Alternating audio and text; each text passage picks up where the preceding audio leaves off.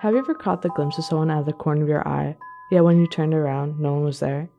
Seen a shadowy figure follow you throughout your house? It could just be your eyes playing tricks on you, or it could be something else, something unexplainable, something paranormal. The undeniable fact was there was no one there.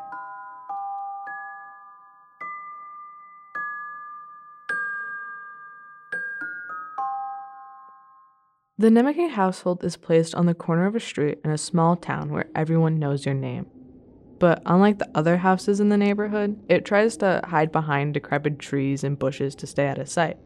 But the bright red door that is the entrance to the house will always draw your attention no matter how many times you pass the house. It's captivating, and it's hiding something, because past that door are stories that you'd never expect from this small town. Which is why Sarah Nemeckay, the youngest daughter of the Nemeckay family, is here to share the stories that happened past that door.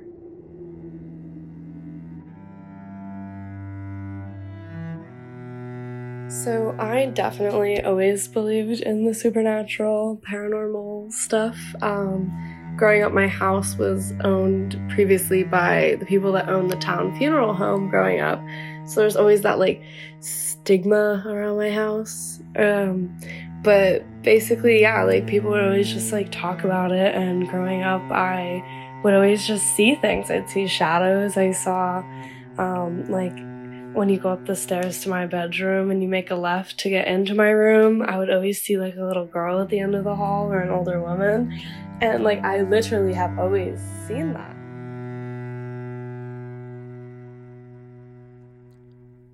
Sarah's older sibling, Calvin, had similar experiences. Or, similar beliefs. I have always been prone to believing in the paranormal just ever since I was a kid. It just, it seemed like just a cool thing to believe in, I think, to start out. And then, you start to read things and you notice little things around you. And, sometimes you think you catch things out of the corner of your eye. And it's just, I think for me personally, part of it is that it's fun to believe in the paranormal, but also it explains some things that are relatively unexplained. Their beliefs, though, might actually come from their mother. Calvin shared with me that his mother has always been accepting of the paranormal, has always been in tune with the witchy aspects of life. So it wasn't surprising for her when she saw that her kids were having experiences in their own house. Even if she never outright said, "Oh, ghosts are real," the door was open, we just walked through it. Besides believing in the paranormal at such a young age, the Nemeckay siblings also had experiences in their own house, but it got to the point where it just seemed normal for them. It was accepted in their lives. Growing up, I would always just see things. I'd see shadows. I saw when you go up the stairs to my bedroom and you make a left to get into my room, I would always see a little girl at the end of the hall or an older woman. So I just grew up thinking that was normal. It wasn't until a couple of years went by that I finally asked someone about it, and they were like, no, that's not normal. Cabinets open sometimes, lights get turned on that, we didn't leave them on, stuff like that. I personally feel like anytime I'm in our attic, I get a feeling up there that I'm never the only person up there. While Calvin and Sarah seem to be so nonchalant about what they've experienced in their own house, and they just tend to write it off, to not put energy into it, there is one experience that Sarah had that still hasn't left her till this day. So this story took place midway through high school. It was either sophomore or junior year. I really can't remember. But basically, I would get up every morning at 5 a.m., get ready for school, and I thought this day was like the rest of them. So I went downstairs, and I thought I heard my dog walking around, but that was weird because he sleeps in my parents' room upstairs, so it'd be weird that he just came downstairs with me. So I called him, and I was like, "Oh, good morning, Rufus. I'm going to put food in your bowl." and he came down from upstairs. So I got really spooked because I had heard his paws like walking on the tile in the kitchen. So I was like, maybe it's a rat. Maybe it's something else. So then I try not to think anything of it. I typically ignore things when I hear them and I don't think about it again until later. So I go into the dining room and I get my apple juice. And at this point, like, I still hear things shifting downstairs, but now my dog's downstairs, so I just am assuming that it's him.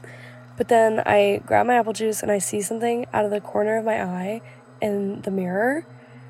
And I'm like, no. This is not happening. Not at 5 o'clock in the morning. So I look up into the mirror, and sure as shit, I see like a figure standing behind me. So I whip my head around, and like a flash, I see it go by me. And I absolutely scream. I ran all the way back upstairs, locked myself in my room, and I did not come down until it was time to go to school and everybody else was awake. I would also mention that is the only time that I ever felt like scared in my own home. Most of the stuff that I see, when I see it, I'm always like, oh yeah, like, that's just a little girl, or oh yeah, hey shadow people, what's up? Like, I have a very nonchalant attitude surrounding it, but like, that morning was the only morning ever that I saw something that I was like, what the fuck? Sarah's the only one in the family to have an experience like this. But besides this, she also is able to see other things that her family can't. She mentioned earlier this little girl, and this little girl is reoccurring to Sarah, constantly around every corner. But she's the only one that can see her. She mentioned this to her mom when she was younger, and all her mom could say was, "You don't have a little sister." There's no explanation for why Sarah's seen this. And it makes them feel left out in a way.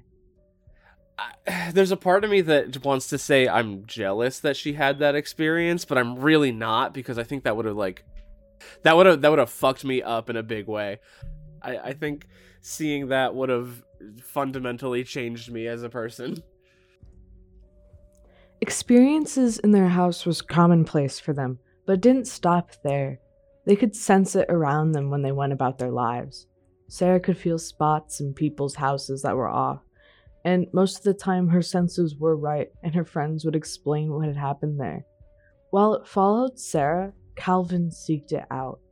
I think that there's a morbid curiosity about it that I have. Calvin discovered ways to search for it in their life. For example, they found this app, Randomnautica. It grew in popularity at the beginning of the COVID-19 pandemic. You would basically type into this app what kind of experience you wanted to have, and it would give you coordinates to go to. So, like, you could type in, oh, I want to see something cool, and it would just give you coordinates to, quote-unquote, something cool. It brought them out into the woods in South Jersey to an abandoned bench. Calvin doesn't have many stories like Sarah, where they could sense something bad, but this bench was something different. It felt like an invitation to a bad place to sit on that bench. Calvin continued to search for these experiences, even daring to go down Chilton Road, which is infamous in New Jersey for being haunted by ghosts and having the longest red light you'd ever meet. Where Sarah is weary, Calvin is inviting it in with open arms. I think it's become a fundamental part of how I experience the world. I just try and, exist with respect to where I'm existing, if that makes sense. Like, never being disrespectful of the environment around me because I don't know, what is going on behind the scenes or anything like that. It's kind of like if you ever walk on a trail, it's like the leave no trace kind of a thing. I take that mindset just in my own day-to-day life, in my own house. By accepting the paranormal into their lives, they did have to change how they went about things. And Sarah maybe had the most drastic reaction. Yeah, I mean, I definitely lean far heavier into the spirituality of things and spiritual beliefs rather than religion-based beliefs now. I've picked up a lot of practices, like I saged my entire house about once a month. So I'd go around and do that when no one else was home, just to clear the energy and renew it and make it a more positive space to be in. I also place jars of salt at the corners of my door and like my bedroom, and it just kind of helps keep the negativity out. I definitely believe that. There was a super long time after that happened that I was like scared of my house. And I think a lot of it has to do with the energy that you have around you. And at that time, I had a lot of negative energy around me. So it definitely had an impact on how I was feeling in my own home. So the saging, the salts, it all just helped me feel more comfortable. And yeah, I do believe it's like a direct manifestation of things sometimes. So because the energy was so bad, I'd hear things go bump in the night more often. Like I'd hear a bang on my door every night at the same time every night.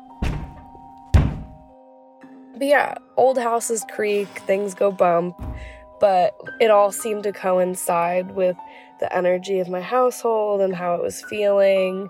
And after I saw that physical manifestation in my dining room, so spirituality has become a pretty central part of my answer to these things. Sarah took an active role to try and disperse the negative energy in their household. While Calvin didn't involve himself in Sarah's practices, they did notice something from the sidelines. I don't know that much about it, but I do remember Sarah saging our house and, thinking like, oh, this is an interesting thing to do, because it was at a time where there was like some weird turmoil in our house a little bit, but the energy did change, and I think that Sarah doing that to like ward off the negative energy, I don't know how much it did, but it did make at least a small change in my eyes, I think. Because there is something to be said about negative energy attracting negative spirits. And while we're not sure that the paranormal exists, there's something there, something unexplainable. It's something to think about. Because if there's so much proof, maybe not physical, but to have a shared reality with your family, it speaks to something. It technically, like, it is in my head because the belief is in my head. You know what I'm saying? But like, I think that it's a belief in a real thing. But if it suddenly, like, if there was definitive proof that this wasn't real, I would suddenly have to go back and account for everything that I took as like my personal evidence. I think it's a mental state if the paranormal isn't real. Is it a shared delusion, or is it something more, not just a mental state? Because the Nemeckay household, there's 3 believers. Their father doesn't care for it as much as they do, not as accepting, conservative in his own beliefs. But the 3 of them, Sarah, Calvin, their mother, they know what they believe in. They know what they've experienced. What does it all add up to, though?